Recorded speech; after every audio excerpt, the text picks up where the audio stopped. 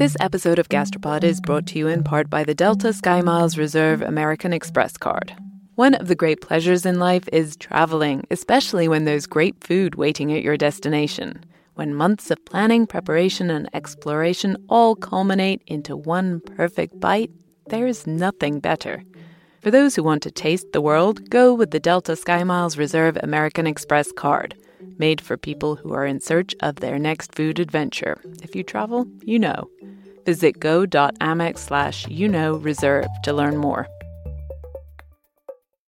For decades, Milk has been fueling women marathon runners as the OG performance drink. And in the new docuseries Running Sucks, brought to you by Team Milk, Abby Ayers takes us on a journey of self-discovery as she meets several groups of empowered women runners to find out what drives them, what fuels them, and what pushes them to go the distance. And in the process, she learns that she too can be a distance runner. You can watch the series at runningsuckstheseries.com and register for the inaugural Every Woman's Marathon at everywomansmarathon.com. The Southern Discomfort Tour was basically a means to kind of like rip open the sutures and figure out a way to, unravel this myth of the, comfortable old South, ever in rebellion. It's always 1865, yesterday. And, if you're African American, that vision really doesn't suit you. The South is ours as well. We built the South with a lot of other people, but we were the main builders of the colonial and antebellum South's infrastructure, economy, worldview, foodways. This episode, Michael Twitty is busting the myth of the comfortable Old South wide open, and many other myths as well. You're listening to Gastropod, the podcast that looks at food through the lens of science and history. And we're talking with Michael Twitty, culinary historian and author of a new book, The Cooking Gene, a journey through African-American culinary history in the Old South. I'm Nicola Twilley. And I'm Cynthia Graber. There are a lot of stereotypes out there about Southern food. It's too easy to flash up a picture of, the donut fried chicken sandwich and say, this is Southern food, isn't it? It's kind of a clickbait. Picturing a fried chicken donut sandwich or TV chef Paula Deen's bacon-wrapped fried mac and cheese when you think of the South, that's just lazy thinking, according to John T. Edge. You've heard from him before on Gastropod, and he also has a new book out, The Pot Liquor Papers, A Food History of the Modern South. This episode, we're going deep into the story of Southern food, because while it's super complicated and important on its own, it also tells us a lot about America. It's where a great deal of American cuisine was born. For good and for bad. Talking about Southern food with Michael and John T. means talking about the origins of iconic all-American dishes in violence and slavery. It means talking about poverty, power, land, and their connections with obesity today. It means talking about heritage and appropriation of that heritage. But it also means talking about really diverse and delicious foods, the origins of fine farm-to-table dining, and innovative solutions to some of the problems Michael and John T. get fired up about. We're going to take a step backwards in time here to the start of the 1500s. In what is now the South, there were Native Americans and there were Europeans. And then, in 1502, we have the first documented example of a European merchant sending enslaved Africans to North America. So now you have peoples from 3 different continents in the South. There obviously was the food the Native Americans had been eating for thousands of years, and the Europeans brought their crops and food culture with them to replicate in what they called the New World. And the Africans, even shackled on slave ships, some managed to bring some seeds from home as well as their culinary traditions. The sheer scale of this mix, this is new in the history of the world. People have to invent a whole new language to describe this dazzling new foodscape that did not exist before 1502. And you don't have words to describe this new world. So there's this thing called an arakun. But it's tasty. It's cute, but it's tasty. And so our folks go, well, I don't know about the first part of the world, but I know the word coon. There it is, a possum. And those are not words that English nor Africans had before. The word arakun is from the Virginia Algonquian, which became coon to the slaves. A possum was also an Algonquian name. And then you have these new things like okra. Okra. I have to use a word from Nigeria, from Igbo, to describe it. Okuru. Michael has to use a word from Nigeria because the plant is originally from Africa. And alongside okra came millet, sorghum, watermelon, pigeon peas, and bene, the ancestor of today's sesame. So people are using these new words, creating a new language to describe a foodscape that did not exist before the transatlantic slave trade. And that's what's made us so important to the story of American foodways. Nobody knew what gumbo was. That's because nobody was eating gumbo before the transatlantic slave trade. There's debate about the etymology of the name, but the general consensus is that it derives from a different West African word for okra, kingumbo. But then it also became a word for a soup, often made with okra. The roux, the technique for the soup, is European, and ground sassafras leaves, or file, are another critical ingredient in the dish, and they're Native American. What Michael's describing here is a blending, a creolization process. And that was driven by enslaved Africans from across the western coast of the continent. We were the most diverse people in early America. And because of our blackness, we were crossing lines that other people just didn't cross for generations. The Europeans tended to stay with their own people, French with French, English with English, and so on. The Africans didn't have the luxury of that choice. They were forced to live alongside Africans from other African nations, as well as Native Americans and Europeans. And they were the ones growing the food and cooking it. Again, not by choice. And these black cooks worked alongside, worked with, were married into, were violated by, were traded with, made war with, were friends with, were frenemies with people of Native, European, Asian, and other African extraction. And you were the cooks in the North and the South, in the Caribbean. You were sent to France to be educated to learn how to cook French food. You were apprenticed to bakers and pastry chefs. And so enslaved Africans became the culinary experts, plain and simple. And we're becoming the translators of everybody else's heritage. And the thing about us is that it's not just the stuff that people assume is African. That's only actually a small part of the story. It's the fact that we can take other people's stuff, jazz it up, literally. And the fact that I have to use the word jazz, which is the word of Central African origin, right, to describe the process, and then put it back to them and be like, dang, this is out of sight. What you do? Well, I blackified it. I blackified it and I made it taste better. So while the slaves were feeding everyone else and gaining all this culinary expertise, what were they able to eat? There's no way to paint a pretty picture of this time period, but Michael says that enslaved Africans could at times feed themselves healthily from their own labor. Many Africans were able to farm small plots of land and grow a wide variety of crops, and they were, sometimes, able to eat food that they grew and hunted. But never forget, it's always in this context of getting the leftovers scraps of time to garden after they've worked for their masters, the leftover foods from the table, like pot liquor. Pot liquor is the stock that you get from making greens, but it's more than that. There's bones and skin and marrow in that pot. It is, a watery graveyard for flora and fauna and mineral. I mean, it's just all of it. And it's stinky. It's foul. It's earthy. And also even delicious, Michael says. This was his first food fed to him by his grandmother, cornbread crumbled up in pot liquor. That was the black baby food for generations. Eating that connected me to people born in slavery in my family, connected me to my grandmother. But with a very important difference in how it was served. In slavery time, children, toddlers through, teenagers, they had to eat from a trough, a hog's trough, and sometimes the horse's trough. I mean, they would put the food in there, and then the horse would clean the rest of it up. And they'd do with human beings and animals sharing the same vessel. It was the crudest form of feeding.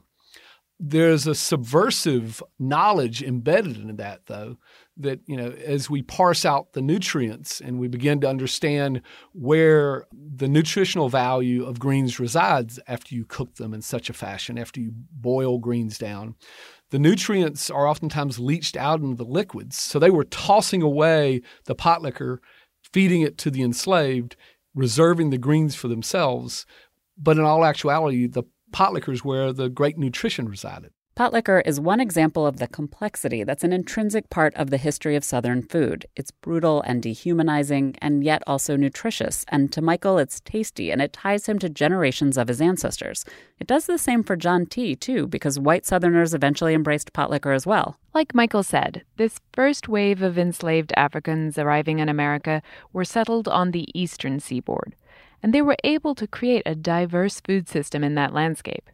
But then, at the end of the 1700s and the start of the 1800s, came the invention of the cotton gin and the abolition of the transatlantic slave trade. Throughout the early decades of the 1800s, there was an internal slave trade, what's been called the Second Middle Passage. The largest forced migration of people in American history was the domestic slave trade.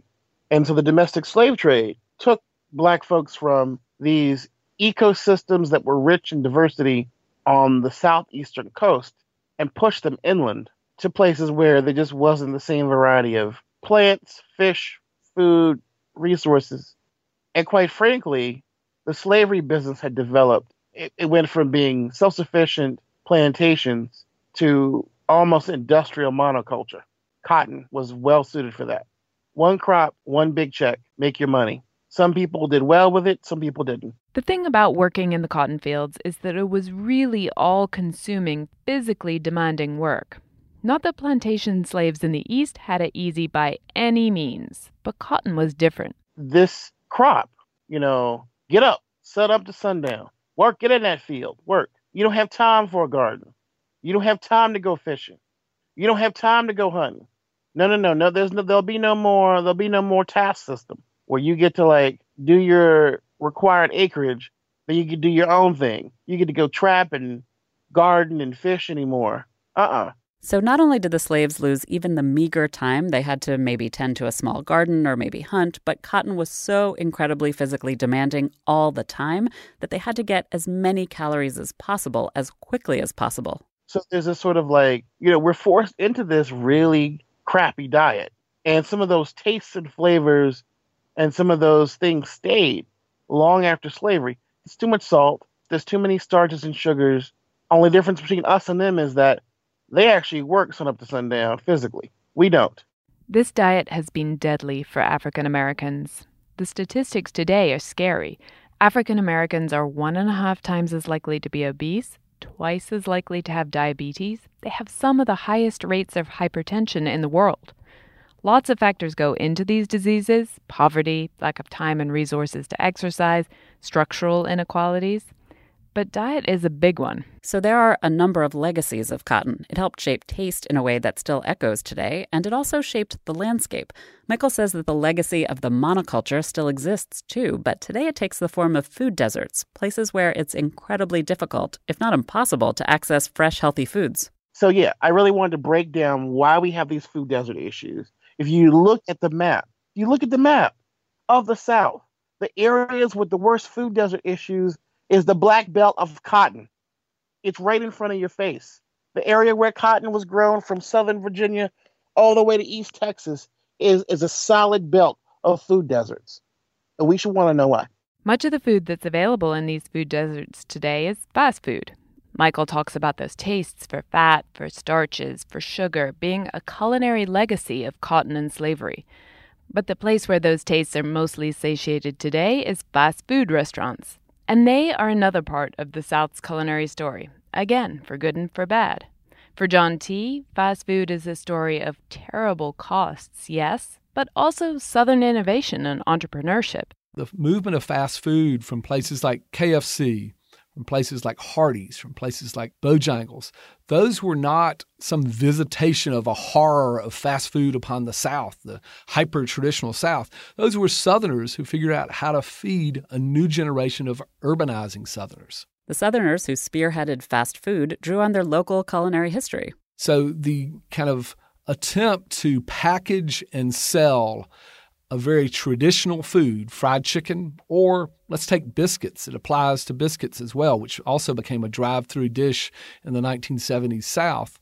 Those are attempts to repackage the traditional South and sell it back to a modernizing, urbanizing South, a South that was moving to suburbs, a South that was working away from home for the first time, that was moving away from farms and moving to factories and offices for their work. And I think that in our kind of American adoption of fast food and the international adoption of fast food, KFC's story is just as resonant as McDonald's story. And fried chicken and biscuits, they may have originally been prepared and perfected by enslaved black cooks, but they became a shared food of celebration across color lines in the South.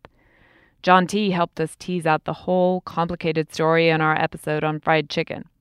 But the point is, these were foods that you served on a Sunday after a week of hard physical labor. And you recognize that traditional food carries with it a heavy calorie payload and may not be the healthiest thing to ingest every day. And you move from eating it on Sunday to eating it from the drive-thru 4 days a week. You see the peril of fast food play out there. And you see it in high rates of diabetes. You see it in high rates of heart attacks. You see the cost to the South. So the South was one of the leaders in both marketing and eating fast food. But it's not just a culinary development. There were some major industrial agricultural developments in the South, too. So if you think about the chicken industry and its boom, that chicken industry boom has been driven by innovations in places like Arkansas, wherein Tyson and other manufacturers found a way to shorten the growth time required for a chicken to come to weight and go to slaughter. They also manipulated the product itself. Because these Southern companies weren't just pioneering innovations in raising chickens, they changed how that chicken was processed, too, turning whole chickens into pre-portioned, weird shapes. Companies like Tyson's are the ones who drove the fast food industry and delivered this new form of chicken to you.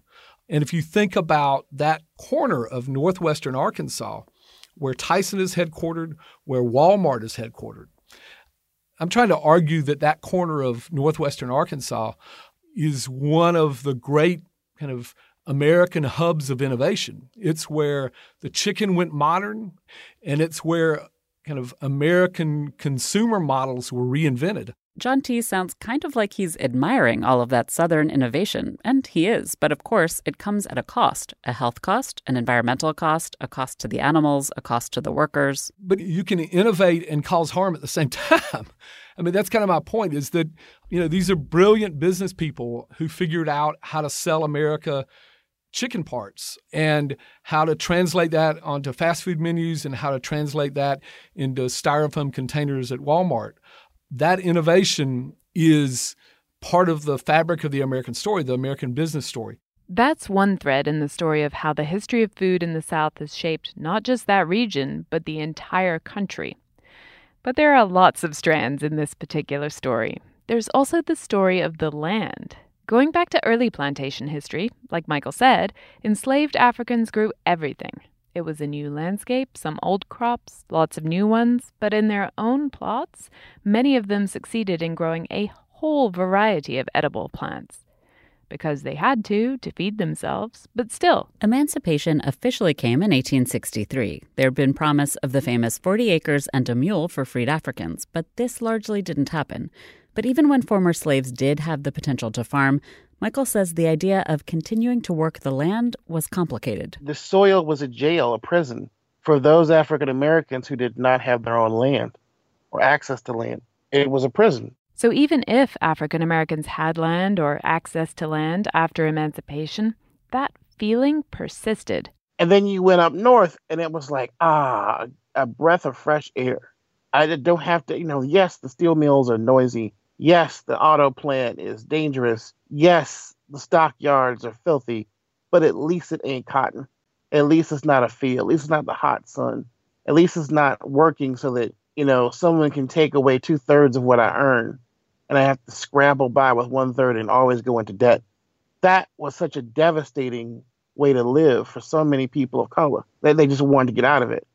And so it's not just our children, but it's the generation before them, the generation before them that actually says the words, I ain't a damn slave. I'm not gardening. I don't want to do all that. I mean, I've heard this a million times because they associate our fingers being in the dirt with slavery, not understanding that, our fingers being in the dirt saved us, saved us during the Depression. They put food in our mouths. Other people were, standing in bread lines in the city. We had farms, we had gardens. We knew how to make something from nothing. And so I want to instill that kind of pride in people to let them know, no. Our relationship with the land is a sacred thing.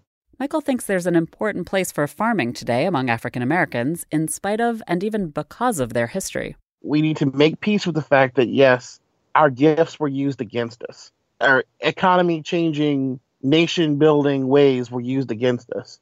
But that is no excuse to not save ourselves today using those same skills that gave our ancestors sustenance. And that's something that some Black Southerners have tried to do, most notably the fabulous Fannie Lou Hamer and her pig bank.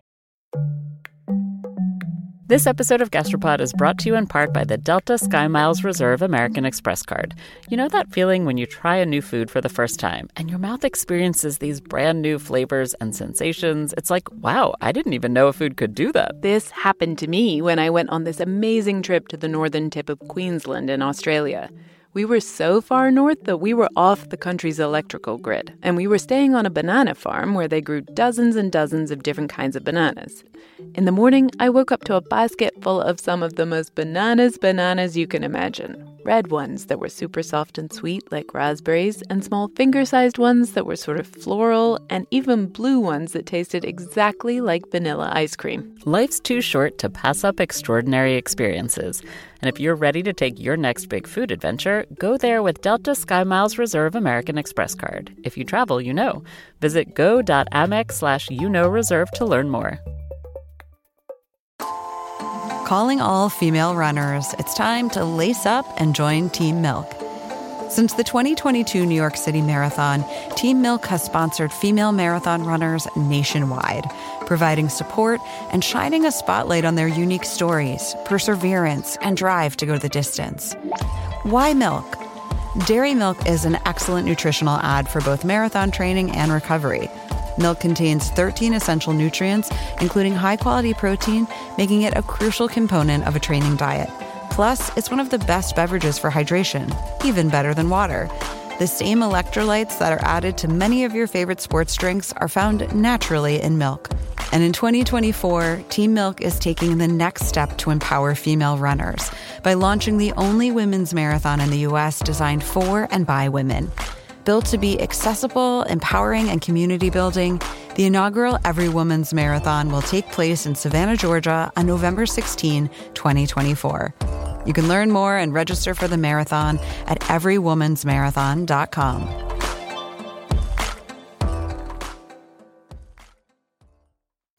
John T. is a huge fan. Fannie Lou was born to sharecroppers in 1917 in Mississippi, one of 20 children.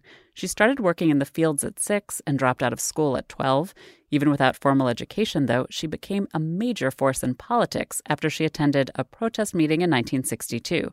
She eventually helped found the Mississippi Freedom Democratic Party. It was in opposition to the state's all-white delegation to the Democratic Convention. So many of us know Fannie Lou Hamer as a voting rights activist, and I hope listeners know Fannie Lou Hamer as a voting rights activist. I think of her as one of the boldest and most radical of Southerners, and she fought for access to the ballot in the 1960s at a moment when that was one of the most dangerous things a Black Mississippian could do.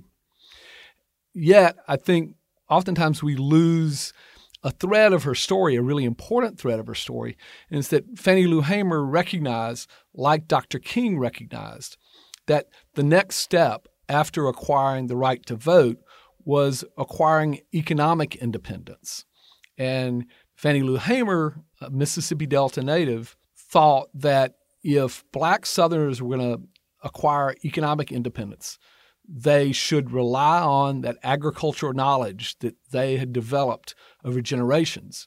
And so she began the Freedom Farm Cooperative in the Mississippi Delta. The notion of the Freedom Farm Cooperative was to return African Americans to the land, to build a cooperative. It was not defined exclusively as an African American effort, but the great majority of folk who worked the land with Hamer were African Americans. But she believed that in the Mississippi Delta, in the heart of the cotton-growing plutocracy, she believed that African Americans should work that land and that was their future, that economic independence was dependent on a deep and profound knowledge of the land and an ability to work the land. So this is where the pigs come in.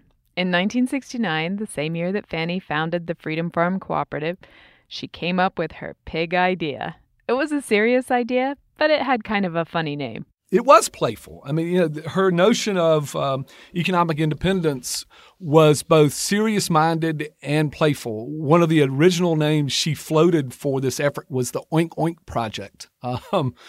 But the name she settled on was the Pig Bank. And the notion was this. It was she, on behalf of the Freedom Farm, would seed a black family a female pig. When that female pig had piglets, the family would in turn raise those piglets and give back the sow to the bank. And then the next family would raise its own sow and have piglets. It was a multi-level marketing scheme for the farm. It was an ingenious way to grow the food supply. Now we use terms like food sovereignty to talk about this, but Hamer was doing this work in the 1960s. By the second year, there were 100 families involved. But although it was a brilliant idea, it was really hard to make it work in the long run, and the Freedom Farm movement only lasted a few years. They had a hard time raising money. Fannie Lou was in her 60s, and she had a heart attack. Plus, like Michael said, it was also hard to convince African Americans of the promise of farming, and it still is, though some are picking up Fannie Lou's mantle. The Freedom Farm movement and the pig bank, we see echoes of that today in urban farming efforts in cities like Detroit and Memphis and Atlanta. This generation of young farmers in their 20s are in many ways leveraging the experiments that people like Hamer executed in the Mississippi Delta. And too often, though, they don't make those connections back to that past. There's another kind of amnesia going on, an even more serious kind in some ways. For a long time, the South was the poster child for poverty in America. In the 1960s, TV documentaries like Harvest of Shame and Hunger in America shocked audiences nationwide. But by the end of the 20th century, that image of the South was being replaced by something much more desirable. And John T. pins that reinvention on a magazine, the most profitable magazine in America in the 1980s, Southern Living. Southern Living framed a South wherein people took pleasure in cooking, in gardening, in hunting, in those kind of leisure activities that a life in the South affords them. And Southern Living framed the promise of a kind of becalmed South, a deracinated South that had left behind the tragedy of the antebellum era and had left behind the rancor of the civil rights movement. Southern Living presented this South that promised a new joy and appreciation of being a Southerner.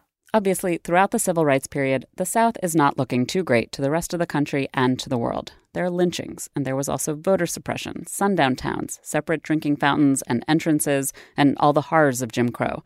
But then in the 80s, Southern Living offered a new way to appreciate the South. A whitewashed one, yes, but one that let some people feel some pride in their region. And as part of that also came a new movement to celebrate the South's unique culinary traditions. In a fine dining setting, not at a KFC. That kind of moment when white chefs step to the fore, I think signals a new value in Southern food, an appraisal of the possibilities of Southern food, that white chefs with comparative access to equity in businesses, with the ability to take entrepreneurial chances, they see an opportunity. And they also see a way to express their vision of the South that is not beholden to the old ways and the old times. They figure, okay, between the four walls of this restaurant, I'm going to tell you a story about the South that is rooted in the farm, that is kind of an exaltation of this place. You know, this kind of coalescing of like-minded progressive Southerners who found themselves at table and would carry the message and the moment forward into a better, richer, more diverse South. John was talking about all the folks who launched the Southern food revival, names like Bill Neal at Crook's Corner in Chapel Hill. But today, perhaps the most famous person who represents these new progressive Southern chefs is Sean Brock. He owns a restaurant in Charleston, South Carolina called Husk. His restaurant has won all kinds of awards. And what Sean has tried to do is to reach deep into the culinary and botanical history of the South to reclaim heirloom varieties, as well as old dishes from centuries-old cookbooks. He's created a unique Southern take on the farm-to-table movement. He's even grown indigenous varieties of crops that were popular before the Civil War and that were at risk of extinction. Brock's partner in crime, or rather in flavor revival, is David Shields, a professor at the University of South Carolina. He does a lot of the historical detective work, tracking down obscure varietals or traditional crop rotation methods in 18th century agriculture journals. And then those crops end up on Sean Brock's tables. Things like the Bradford watermelon, which Dave Shields calls one of the absolute finest melons ever created, or palmetto asparagus, which is fat and tender, but comparatively low-yielding. Or Jimmy Red corn, which Sean Brock is so obsessed with that he got a tattoo of it on his left forearm. As John T. says, people like Sean and David, they're progressive and they believe in a more diverse South. They definitely honor the contribution of African Americans. And they have a lot of pride in the culinary history of the region. They want to share it and celebrate it. And that sounds a little kumbaya, and I don't think it was top of mind for folks then, but they did create these kind of safer spaces, these better spaces. I don't like kumbaya. I don't like kumbaya at the table either. For all he's celebrating Sean and David's accomplishments, John T. agrees with Michael. He certainly doesn't think it's all kumbaya either. Yeah, no. Neither John T. nor Michael are going to be caught singing kumbaya over the Southern table anytime soon. Because the thing is, Sean Brock and David Shields and pretty much all the chefs and seed revivalists who you read about in this new version of the South, the version celebrated in Southern living, they're white. That's an issue, and that's something that more and more white people are waking up to.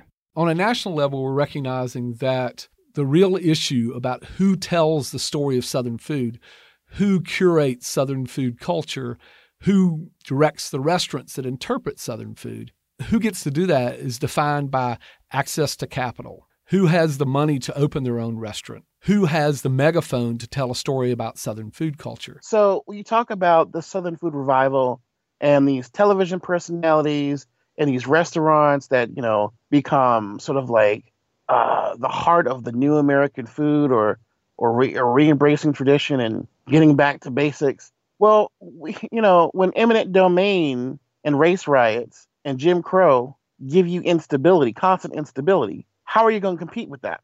How are you going to make the same life that your neighbor does? You can't. You can't compete with that. You can't keep up. You simply cannot have the same life. And then now the new demons are gentrification and voter suppression. I mean, can we win? So when I talk to people about this and they go, you guys have the same opportunities. It's called redlining, boo. It's called we can give you a loan so you can have a brick and mortar building. Yes, there are fantastic black chefs in Charleston, but they simply don't have the same opportunities as the folks who were landed have opportunities there today. That's my argument. This narrative, where the accomplishments and the contributions of black farmers and cooks get written out of the picture in favor of whites, it's not a new one. Back in the days of slavery, white women took credit for the dishes and recipes their black slaves in the kitchen created and perfected. I mean, we weren't second best. We weren't okay. They were a nice contribution. No, people thought of us as the people who you go to get the best food from. But not as someone you give the credit to. In fact, arguably the best chef, almost certainly the most technically accomplished chef in America in its early years, was James Hemings. He was a slave, the older brother of Sally Hemings, owned by Thomas Jefferson, and he trained in Paris. James Hemings should be the foundation of every single textbook on American food, right? Because he is the most classically trained chef in early America, thanks to his relationship, for good or for ill, with Thomas Jefferson. But I ask people who James Hemings is, and audiences, I have 3 or 4 hands raised out of 100 people. And to me, that's a sign that people don't understand the power, the agency, the ownership of culinary excellence among people of African descent in America and the Americas. Once you start looking through the history, you can find Black chefs being overlooked in favor of whites again and again. John T. told us about Edna Lewis. She was born in 1916 in rural Virginia, the granddaughter of freed slaves. She grew up with seasonal fresh cooking and made her name cooking seasonal Southern food in New York. She was an inspiration to Alice Waters, and Alice Waters today is thought of as the mother of farm-to-table cooking. And John T.'s point is, Edna was there first. And, think about her in the 1970s at a time, which is when she rose to prominence, 1970s, 1980s, at a time when so many people were quitting the farm. Miss Lewis wrote a book, A Taste of Country Cooking, that was kind of a siren call to return to the farm. And it was this elegant, assured African-American woman who, once you understand her backstory, was in no way simplistic, was in every way complicated. Here's this African-American woman saying, no, there's value in the farm. There is value in eating with the seasons.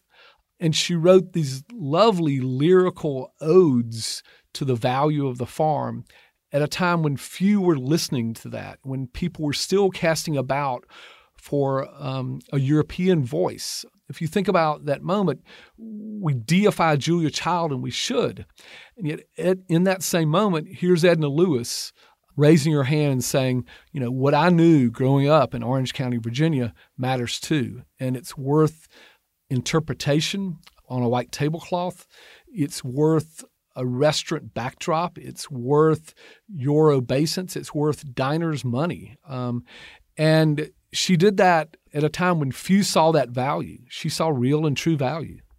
We too often hear from the likes of Paula Deen and not often enough hear from the likes of Edna Lewis. And speaking of Paula Deen, some of you may remember a particularly unpleasant moment back in 2013 centered on Paula Deen and her racist language and attitudes. But John T. argues that whole situation actually had a silver lining because Michael, who today is one of the leading voices on Southern food, stepped up and responded to Paula. And in so doing, he turned the media spotlight onto the much larger problem. Michael Twitty writes this kind of world-weary, confessional, open letter to Paula Deen.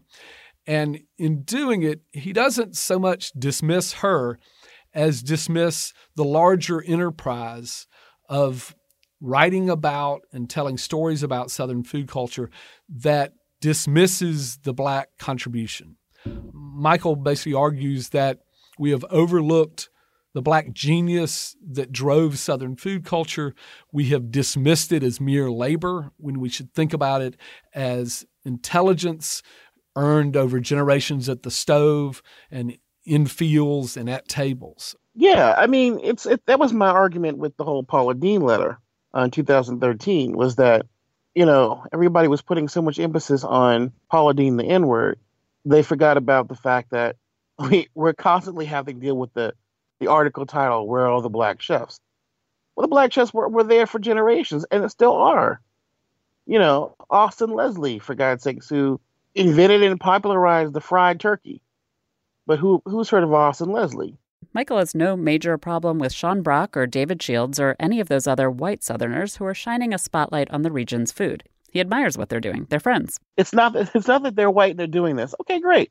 If you were a Southerner, this is your heritage too, of any color, background. Not just salt and pepper Southerners, not just red, white, and black Southerners, but Middle Eastern ones and East Asian ones who are newcomers, Latino ones who are newcomers as well.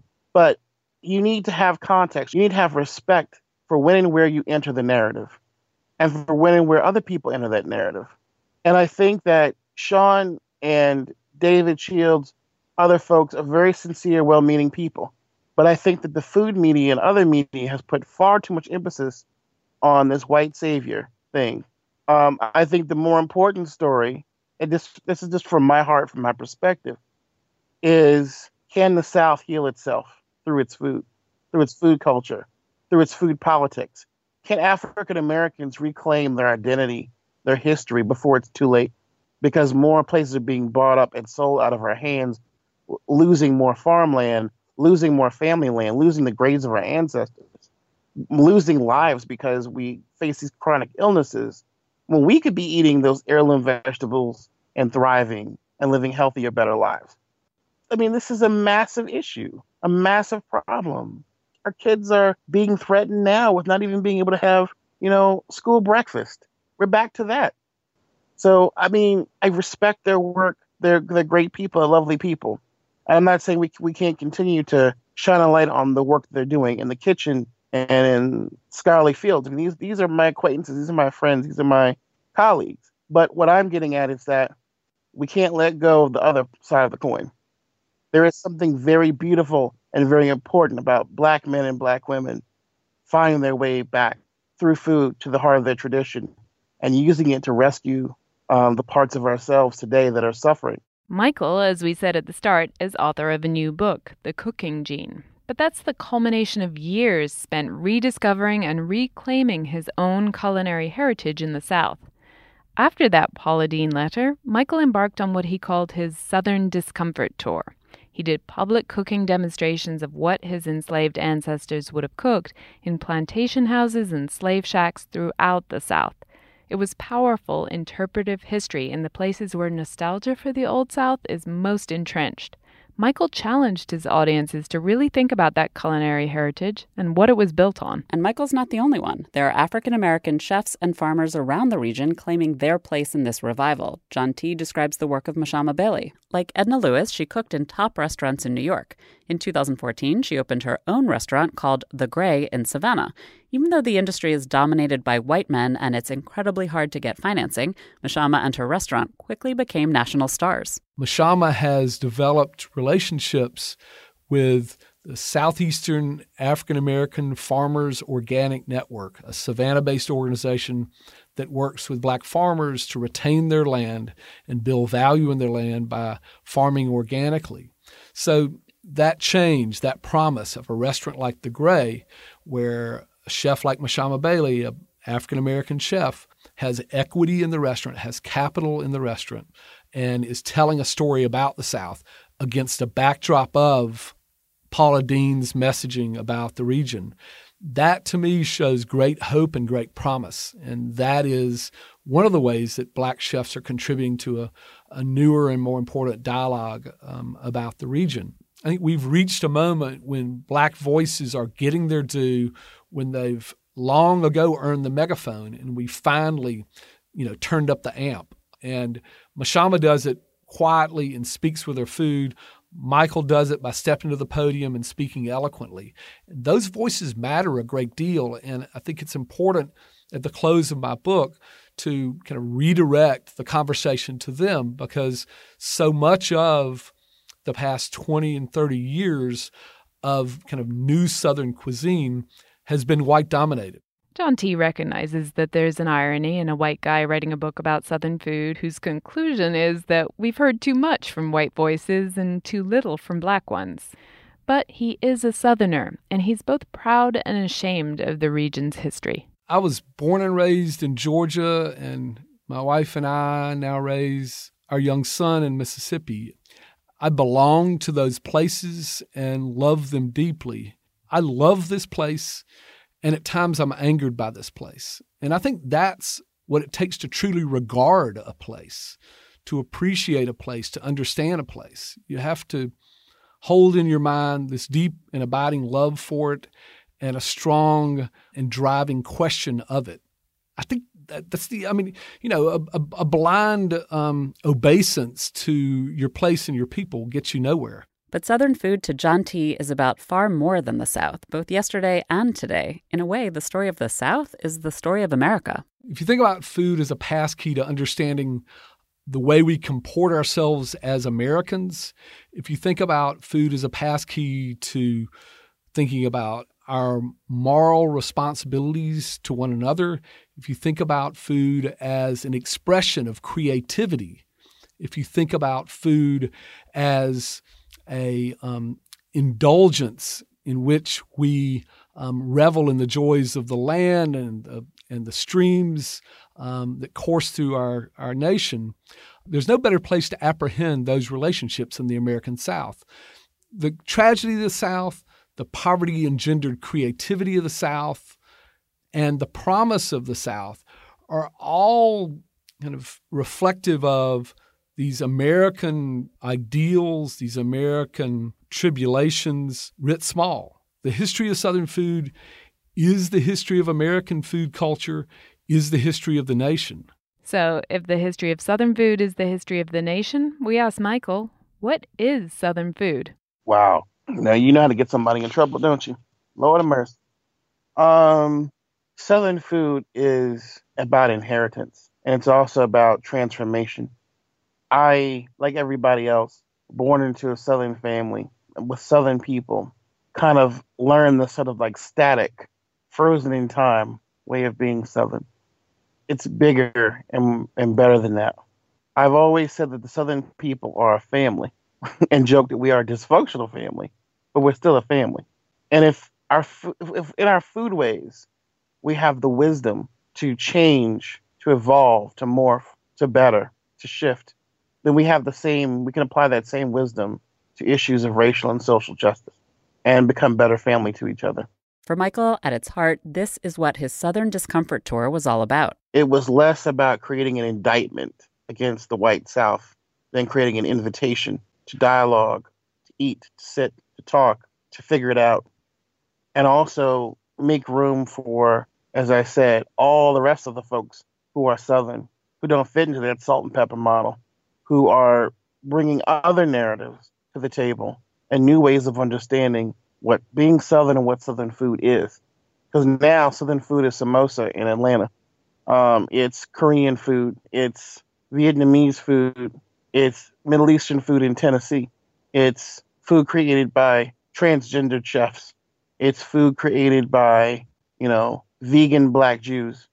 And it's Native people reclaiming pre-colonial Southern food. We really are blessed to live in a time of such cultural and culinary inflorescence.